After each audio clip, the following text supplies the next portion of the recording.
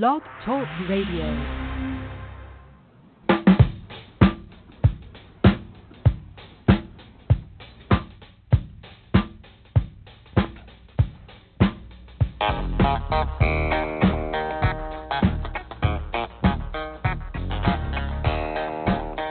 Good evening, Mets fans, and welcome to the Happy Recap Radio Show for this Sunday, the 6th of August, 2017. I'm JB along with EJ, and we've got a pregame edition on the much-maligned Sunday Night Baseball edition of the Happy Recap. And, of course, the Mets taking on the Dodgers tonight in the final of a three-game series, which the Mets hope to stave off the embarrassment of a sweep. But, EJ, I got to be honest, if I were in Vegas and a betting man, my money's not on the Mets tonight.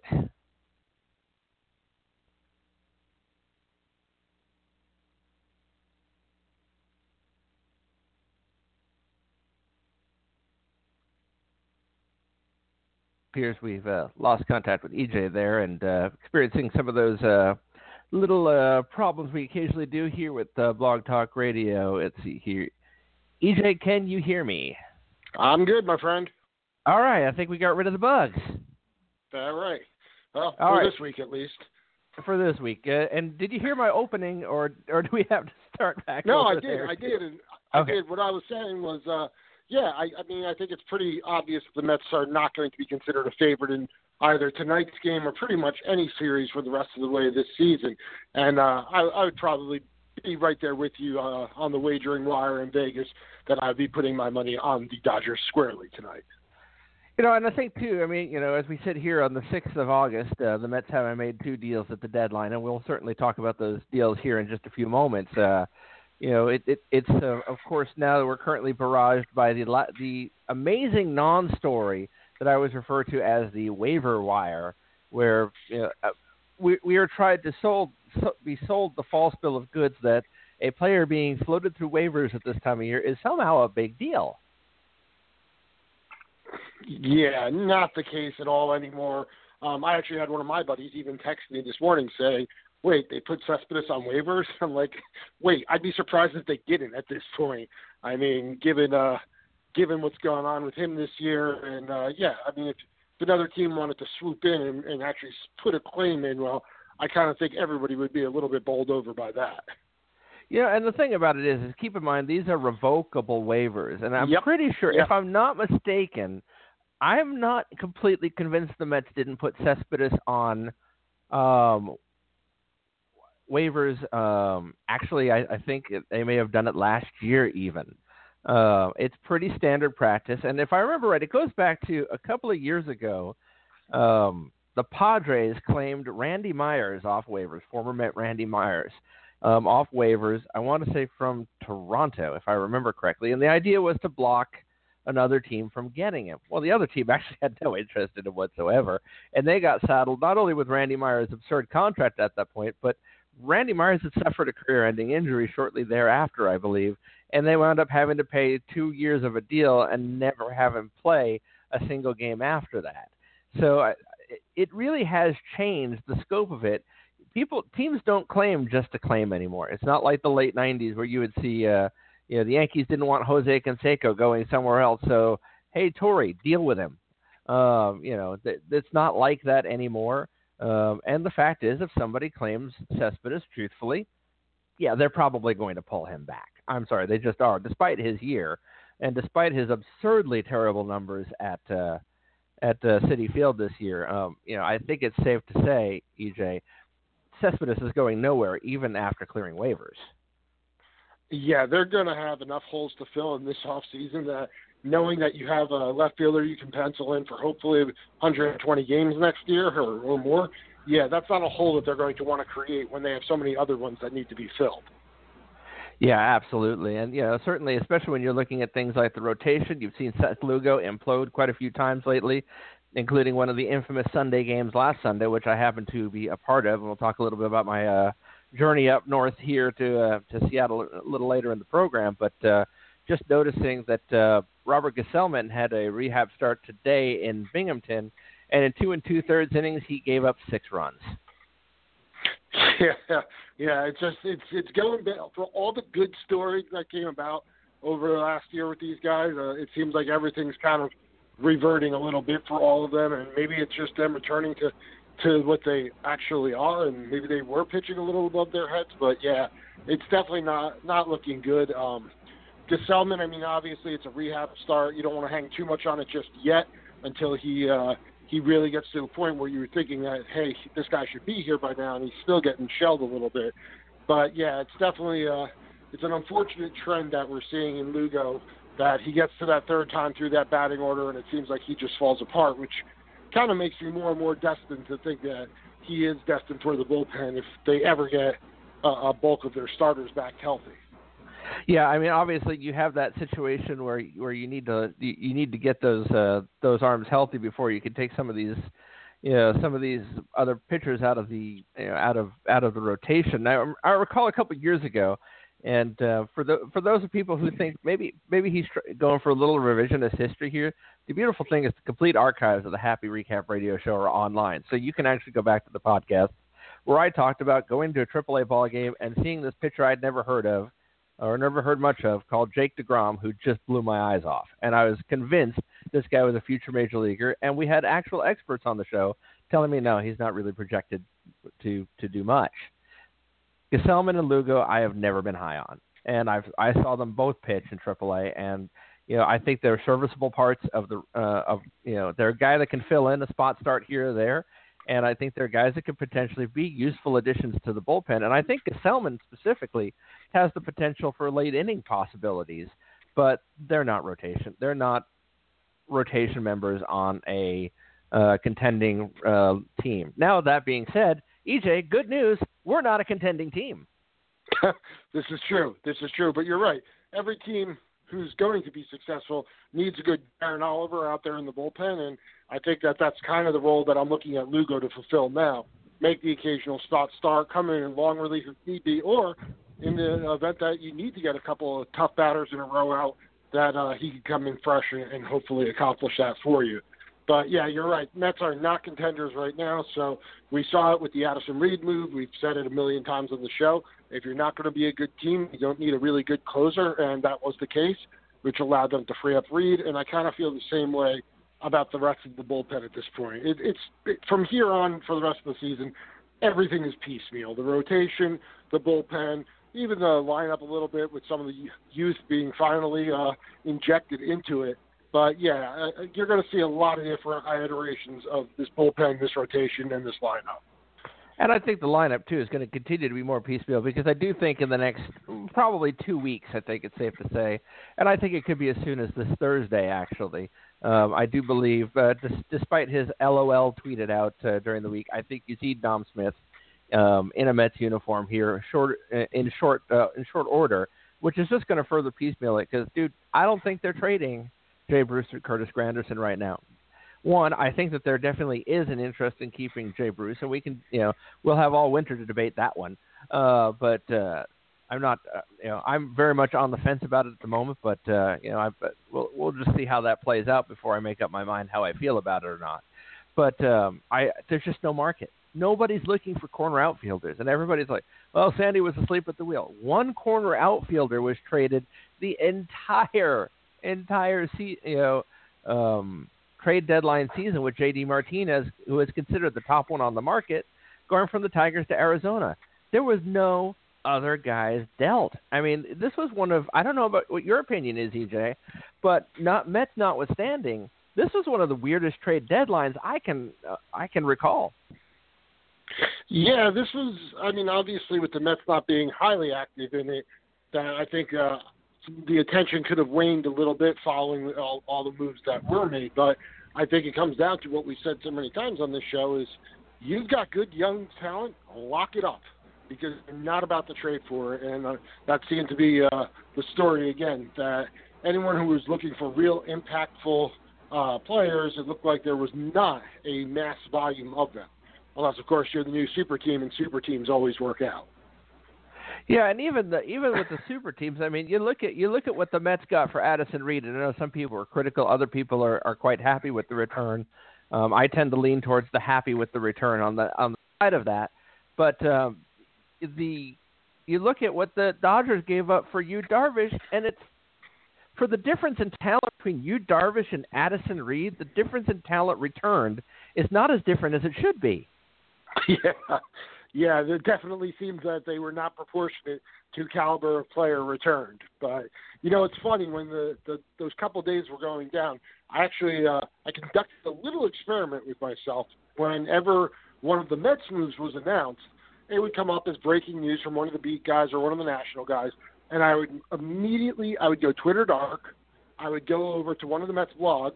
I would find out who the players who were returned were, and then I actually, it's a crazy concept, JD, I researched it myself before I got the Mets Twitter reaction to it, so I was able to form my own opinion before having my brain clouded by the cesspool of Mets Twitter at times.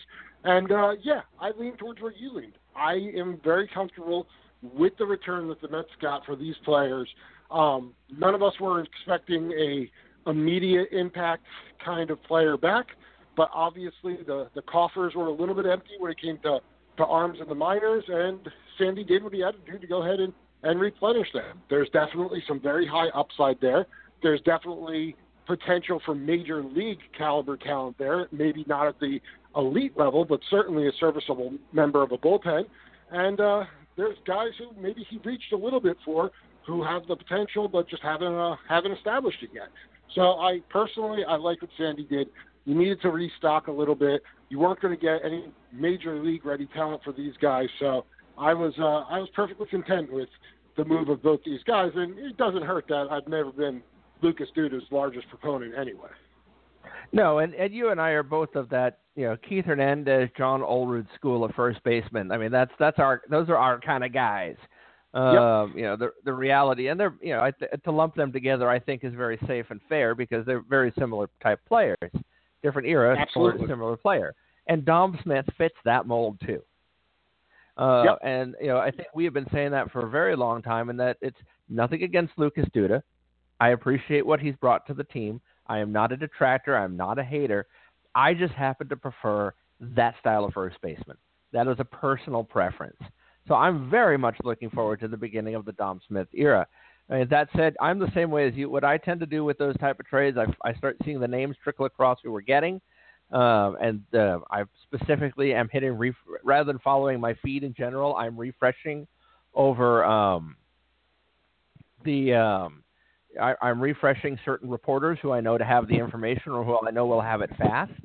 And then I start looking them up. I start reading multiple scouting reports. I read multiple prospect websites. I look to see where these guys are ranked and where they're projected and what their ETAs are.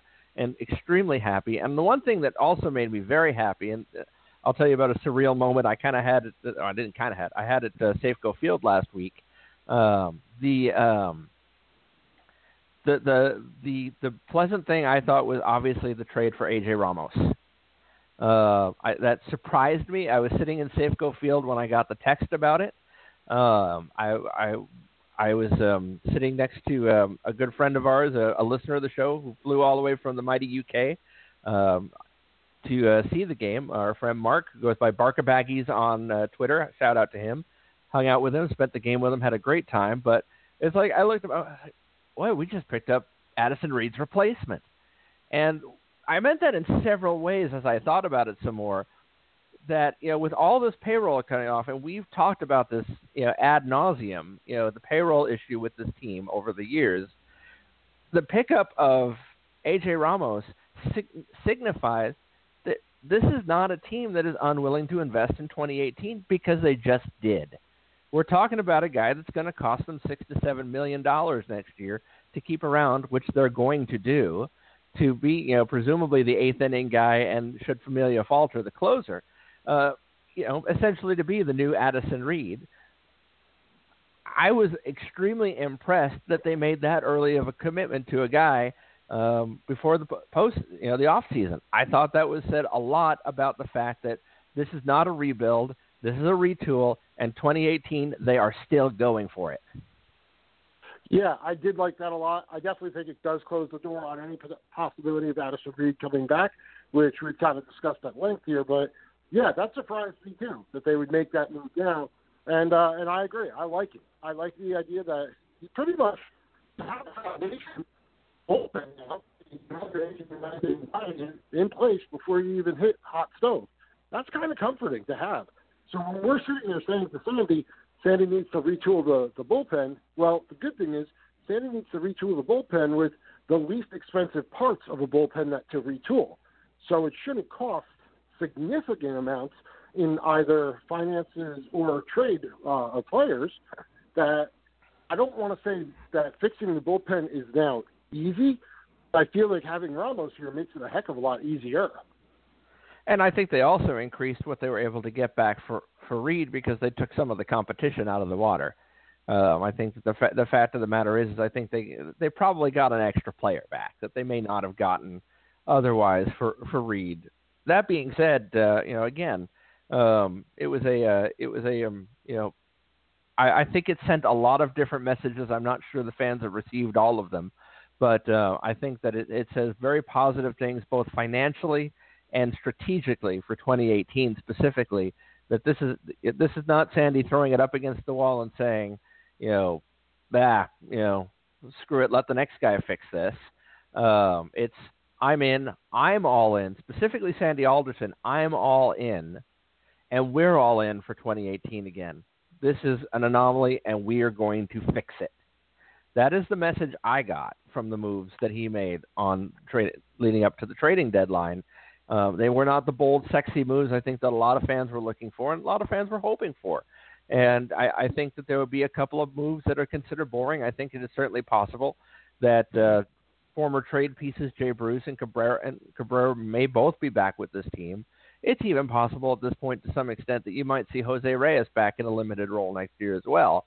But I think they know what the holes are. The only disappointing thing I've heard is, and it was just kind of snuck into an article yesterday, I think it was from our good friend Mark Carrig, in talking about some of the things that the Mets are looking at for next year, that it sounds like overall sources within the Mets organization are essentially happy with the progress Travis d'Arnaud has made.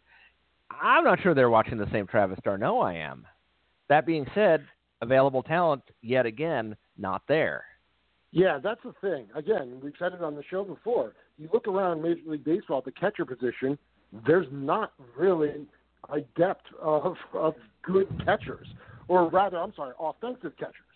And when I look at that, I think, okay, if we're not going to have a good offensive catcher, and I certainly don't think d'Arnaud would qualify as a good offensive player at this point, well, I want to get some guy who's at least a wizard behind the plate, a wizard at working with the rotation, a defensive gem, and unfortunately, I don't see that in d'Arnaud either. So I'm not really sure what the organization has this level of comfort with Travis, particularly since, let's face it, the kid probably should have been moved out of the position of catcher by now, given his history of his propensity for injury and his decreasing defensive value. So I was surprised to hear that. But if you're going to tell me that this offseason, Sandy's going to shore up the bullpen, shore up center field, and get me a legitimate grade A third baseman, then I guess I would live with Travis at catcher next year. But you better have a darn good backup because, let's face it, Rene Rivera, at times this year, he shined. But then there are times where he, like just recently coming into the series, was 0-for-21. Rene Rivera can't be the backup, I don't feel, to Travis because you have to anticipate Travis missing at least 50 games at some point next year. It might be scattered throughout the season, but you need to have a really defensively minded backup catcher if Travis d'Arnaud is going to be slotted as your everyday catcher. Well, and I think, too, if there's one thing I think the Mets are learning at this point, too, especially with how Wheeler and Matz have performed down the stretch here as well, that, once you have some of these arms healthy and you still don't know what is the future of Matt Harvey at this point, is his future in 2018 with the Mets or not, in the sense of, do you send him off in a change of scenery trade with somebody else? The reality of it is that, as far as shoring things up, the rotation can't be ignored totally. I think if you have the opportunity to bring somebody in, either as a free agent or through a trade, that could, basically, and I think I've used this term before on the show, be a 10-year younger innings-eating Bartolo Colon type. In other words, a good veteran 30 to 35-year-old arm that could, potentially put out 200 innings that is going to stay healthy, and just be that solid, 3.5 to 4 ERA guy who's going to go, 14-6 over the season. That kind of guy. I mean, that's the kind of guy that I think you really need to shore up this bullpen because, again, each one of these guys are young guys and they're prone to injury. And let's be honest, EJ, that's just the nature of the game today. As we look at all the aces around baseball who have spent time on the DL this year, Keuchel, Kershaw, the list goes on. It's not just Syndergaard and Harvey. Well, I fully agree with you that I would like to see that innings eater or veteran be slotted into the middle of this rotation. I don't foresee it happening, and there's a couple of reasons. I think, one, Sandy really wants to have this Generation K 5 studs all finally coming through. Can that ever happen? I'm doubtful. But the fact that they've already started chirping in the papers about how Noah's going to change his entire workout regimen next year. He's not going to focus on the muscle. He's going to focus on flexibility. And then everyone admiring DeGrom because DeGrom never hits the weights. He only works on cardio. He only works – I mean, these are all things that anybody who's ever even been to a gym once in their life understands that, yeah, that's what you need to do to be a successful baseball player. You don't need to be jacked up like Mark McGwire in the 90s. You need to be limber, especially if you're a pitcher. And so they're already preaching this, and it's just like when they preached Barwis was going to be the greatest thing. It's just like when they preached prevention and recovery was the greatest thing. It's no matter how many catchy slogans they have, and none of them have been successful keeping these guys from getting injured. I think they're going to plant their flag on this mountaintop. This is the year that we have figured out how to keep these pitchers healthy. Now, when it's mid-May and two of them are down on the 60-day DL and you're scrambling around the league to find somebody like Pill to throw a game for you, yeah, it's going to stink. But I feel like that's the reason why Sandy is not going to go deep to look for another starting pitcher. Maybe he does pick up that swingman kind of guy who isn't going to be one of the guys who they have here, but I don't foresee them getting that guy. I mean, you said you want a guy who's going to go 14-6. Well, hell, that guy might get you Darvish money at this point, given the rotation. So I definitely don't foresee. I think that would be low on Sandy's priorities. I don't think he'll turn down a conversation when it comes to his acquiring starting pitching, but I really think he's going to focus on other areas more. And it's interesting you were talking about the change of scenery trade with Matt Harvey. Well, our buddy Mark Carrick actually did tweet out that the Mets fielded some calls on Matt Harvey about possibly acquiring him, and apparently the return they were being offered was so incredibly low that the Mets just basically shut down all talks and said they're going to ride out next year and then part ways, hopefully amicably. Yeah, you got to hope that one. I mean, I think the only way you see the Mets potentially cash in on Harvey realistically is probably if they're in this exact position next year. I think you could see him go in a deadline deal where it's like he's pitched so poorly, we're not going to get anything really for him off. When he signs somewhere else, let's try and get a couple low-level prospects and hope that something sticks. That's I think probably your best chance with getting rid of Harvey. I do think he's a Met in 2018. I think they'll look at potentially change of scenery type trades. I think they'll be offered change of scenery type trades. The question is whether it be will it be worth taking? And I tend to agree with you. I think the trade market has changed, even in just the time that people like Sandy's a dinosaur, and the reality of it, the market has just changed just in the time Sandy's been a GM. Because again, look at some of his early trades when he was selling off the bits and pieces, of the 06 to 08 Mets. You got a Zach Wheeler for Carlos Beltran. I don't think you get that trade today. I don't think that trade exists anywhere in baseball today. No, I totally agree. I mean, I don't even think you have an R.A. Dickey. I mean, you don't get Syndergaard and d'Arnaud and Bussera for R.A. Dickey today. It just doesn't happen. It won't happen. It can't happen. The market has just changed. People have realized with all these trades of prospects, they now hold on to them for dear life. It's like all of a sudden everybody's Fernando Martinez. Yeah, I mean, you look at it. You look at the Dickey trade, and I was thinking about that one earlier today. It would be like if the Dodgers came to us today and said, "Hey, you want Clayton Kershaw? Yeah, we just want back Dom Smith and Ahmed Rosario." Cool. Yeah, I don't think so. Not happening. I just don't see teams. You're right. Wanting to sacrifice with their real top, ready to emerge stars for the potential of one player who, and you pointed out before, who could potentially get categorically injured, which could derail your entire season, which unfortunately has been the case with the Mets. If we had this rotation healthy, we're not sitting where we are right now. But we were so decimated by these injuries that it is what it is. You're having guys you've never heard of regularly come up the pitch. You're having guys grabbed off the waiver wire and basically said, "Hey, go throw 6 innings worth, please." And it's a bad situation to be in. Yeah, and that's the thing. I mean, there are a couple. If you said, you have to trade, Dom and Ahmed for one guy in baseball, the list is so short. It's not even funny. In fact, my list would have 2 people on it, I think. And one of them we just played, and he's a rather good third baseman in Colorado. But the other happens to be an outfielder in Anaheim. But that's how highly I think of those guys. It's not because I think those trades are realistic. It's because that's how highly I think of those guys, because they cover 2 positions. Now, those particular 2 players, I think probably just in their mere existence, cover the faults of 3 to 4 players. That's just how good they are. Yeah. But in my wildest of wild dreams, I can see Nolan Arenado in a Mets uniform, but that's pretty much all they'll ever be, and I accept that. But it's one of those things too. You look back at how things used to be and how things were. That's how David Wright was nearly traded by Steve Phillips. That's how Jose Reyes was nearly a throw-in in the Alomar deal. I mean,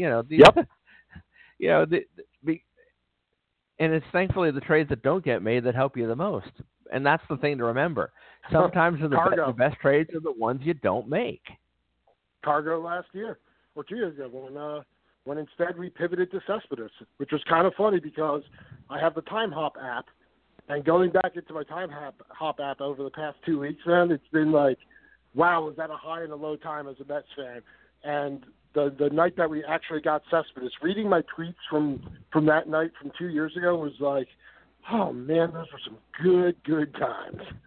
And the thing, too, is, I mean, when the Gomez trade, when that whole thing came out, I was trying really hard to be excited about it because I don't like Carlos Gomez. I really don't. I just don't. I never have. I just never will. I don't like his attitude. I don't like the way he plays the game. Some of it's personal in the sense, the way he presents himself publicly, and talking about how he's still sexy and all that stuff.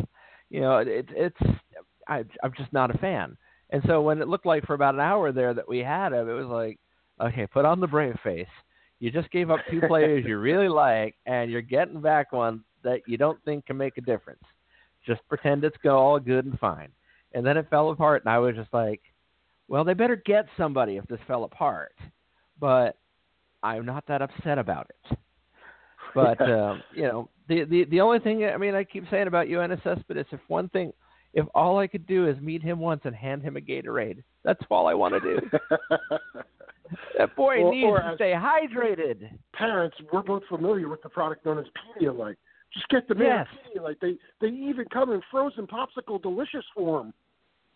In fact, I just bought some Pedialyte and some popsicle makers to make my own. So in this hot weather, it's always good to get some extra electrolytes in there. But it's the same thing. It's like Pedialyte. Come on, man, just Pedialyte. You can afford it. You can really afford it. And then, it's funny. I mean, I pick on him a little bit, but it's like 2 things: like stay away from the leg weights and drink more electrolytes. That's all I want to tell Yoenis Cespedes. I know. But it's kind of funny. You mentioned the parenting thing, and I had a little fun.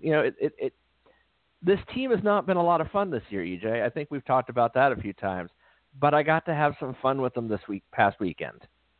And that was really cool. I took my daughter down. We had on Friday night, when I was there with Mark, I had second row seats down the third base line, and we were in the eighth row on Sunday. My daughter's first Mets game. Now, she's been to Safeco before, and she loves the Moose, but this was her first Mets game, and so she came down with me the 8 rows, and we got some autographs together, and had a lot of fun. Got to hang out with our good buddy Josh Smoker, talked to him for a couple minutes. I kind of felt guilty. I hollered for him. He saw me, recognized me, walked over, met the family, and within 10 seconds, he was probably signing 100 autographs. So I was like, I committed him. I'm sorry. My wife even said, "You see what you did to that poor guy? He had to sign for like 20 minutes because of you." But one of the most surreal moments, I'm looking down. As you've done this before. You look down one way, you see a player signing. You look down the other way, you see another signing. Coming down from my right, AJ Ramos. Coming down from my left, Addison Reed. And I was just like, oh boy, this is, it was one of those things. And for the record, AJ Ramos, sweetest guy. He even gave my daughter a hug. Reputation. Yeah, he carries that reputation, which I was happy to hear.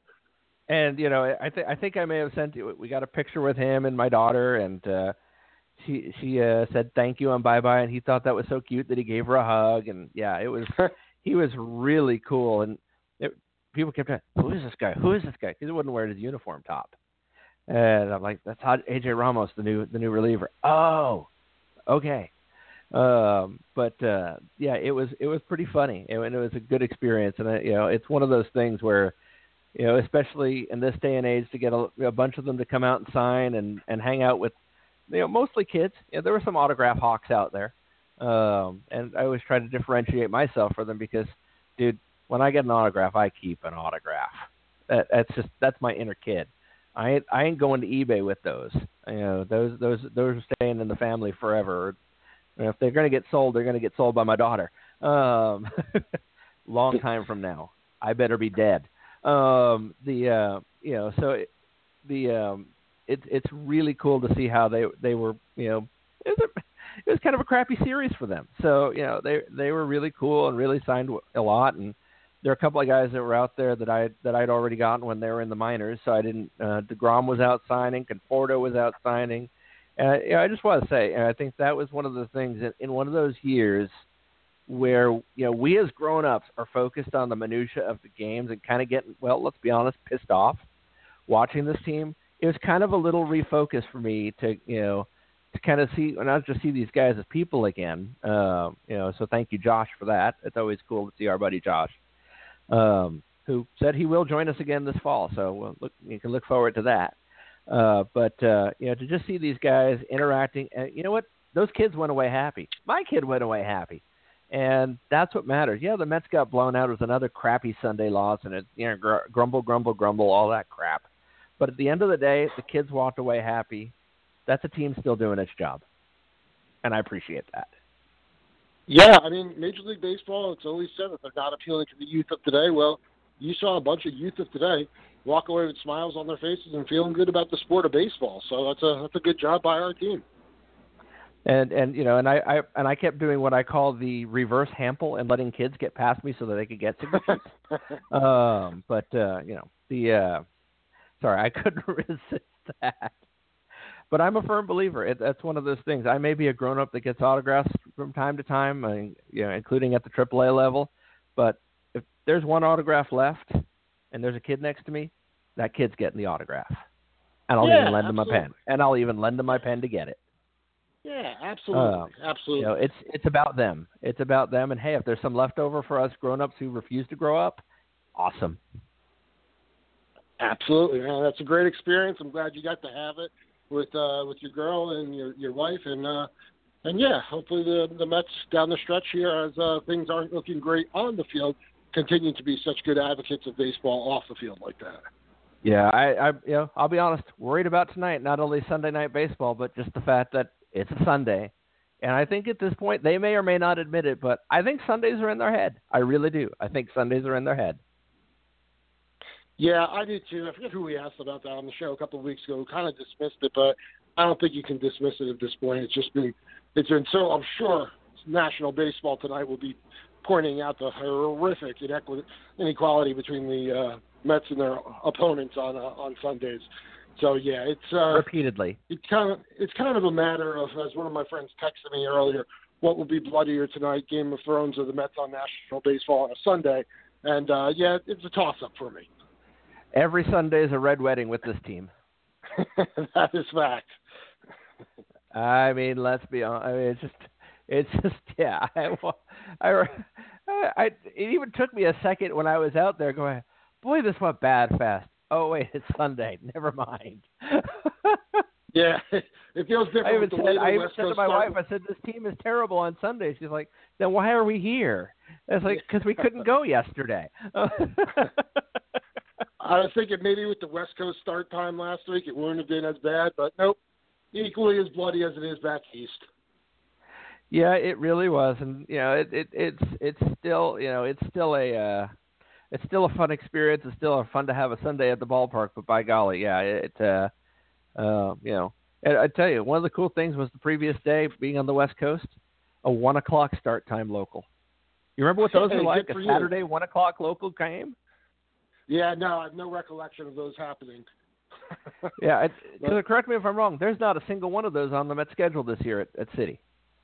Hence the reason there is no happy recap outing to City this year. So that little crink in the plans for 2 years in a row have shut down our annual outings, which is a darn shame because I think we rolled about 9 of them in a row. But yep, schedule makers say Saturday baseball is not to be played at 1:00 for some reason. Unless you're on the West Coast, because that's convenient for East Coast television.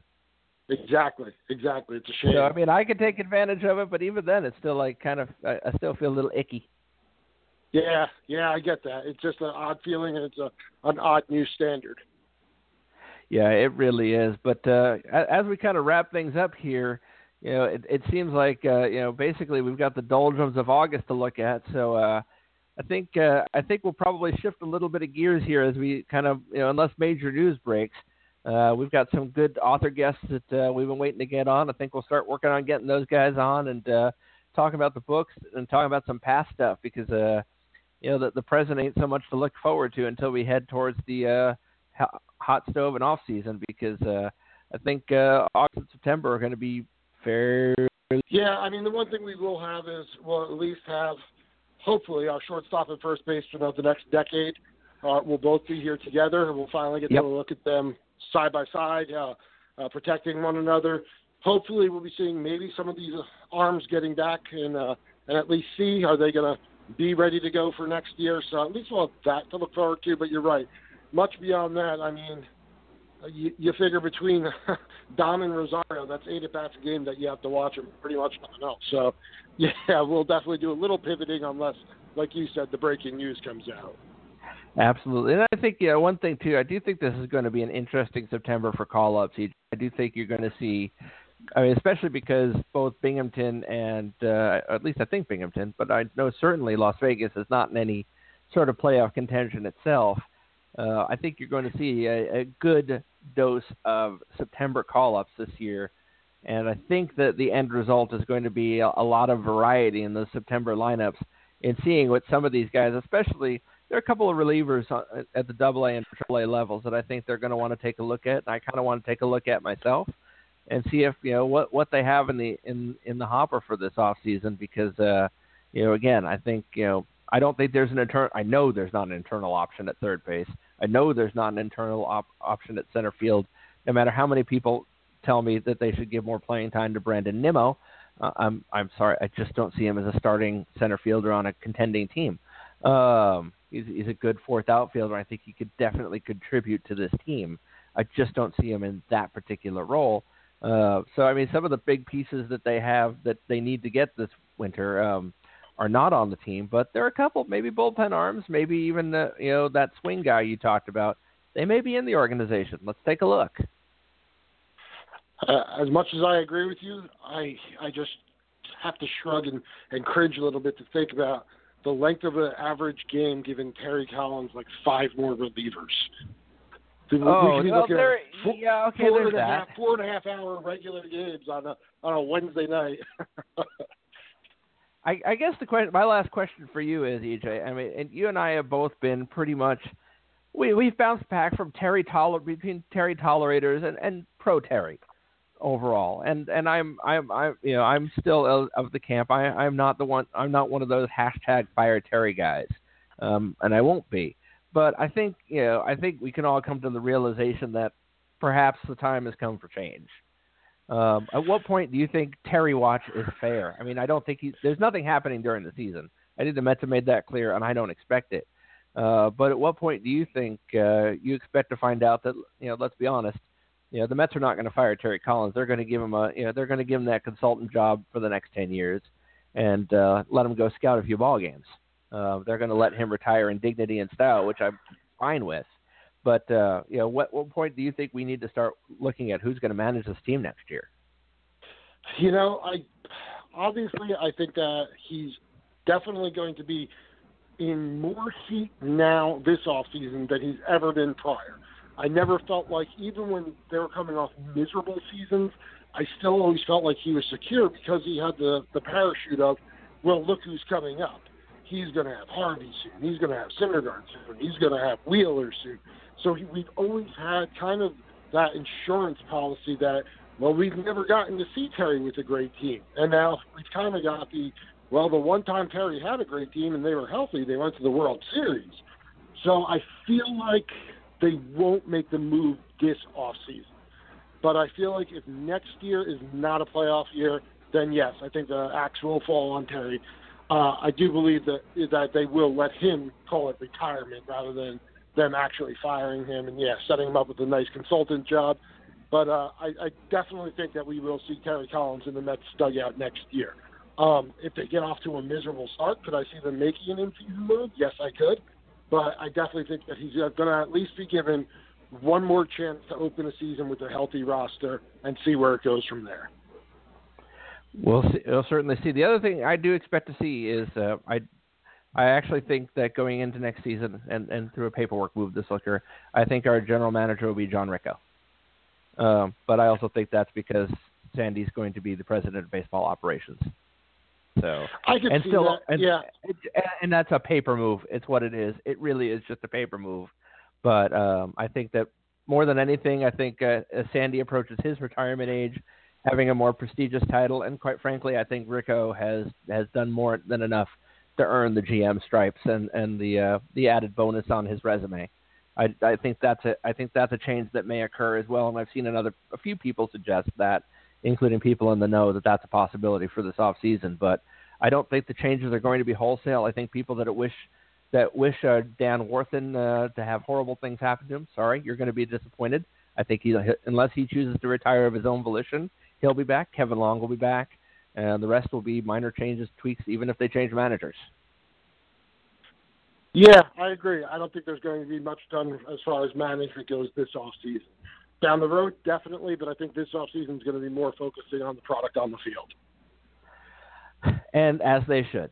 As they absolutely should. Because, again, I don't think they're that far off, but they definitely need some shoring up. That they do, and hopefully the reinforcements will come.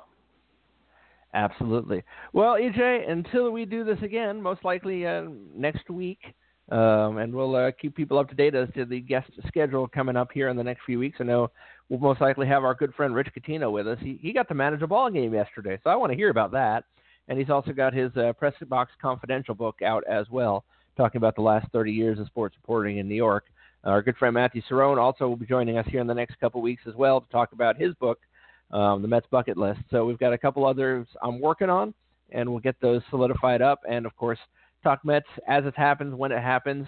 And you, of course, find us on Twitter. That is the easiest way to do it. Go look on Twitter at The Real Hoop for me, at The Happy Recap gets you EJ, at Big Country Griff gets you our ever-absent co-host Ryan. And also you can find us on Facebook. Just look for The Happy Recap and click that lovely little like button, and your world will just be that much more perfect and inclusive and diverse and all those good things. Anyway, appreciate each and every one of you tuning in. And again, a shout out to our good friend Barkabaggies in the UK. Great to hang out at the game. Appreciate you listening, and appreciate all our UK listeners. We've got a few. I love it. I love talking baseball with people, and I don't care where you are. Let's talk baseball. Find me on Twitter. Find me on Facebook, and we'll talk baseball 24/7. Not literally, but you know what I mean. Anyway, until next week, for EJ, this is JB saying, let's go Mets.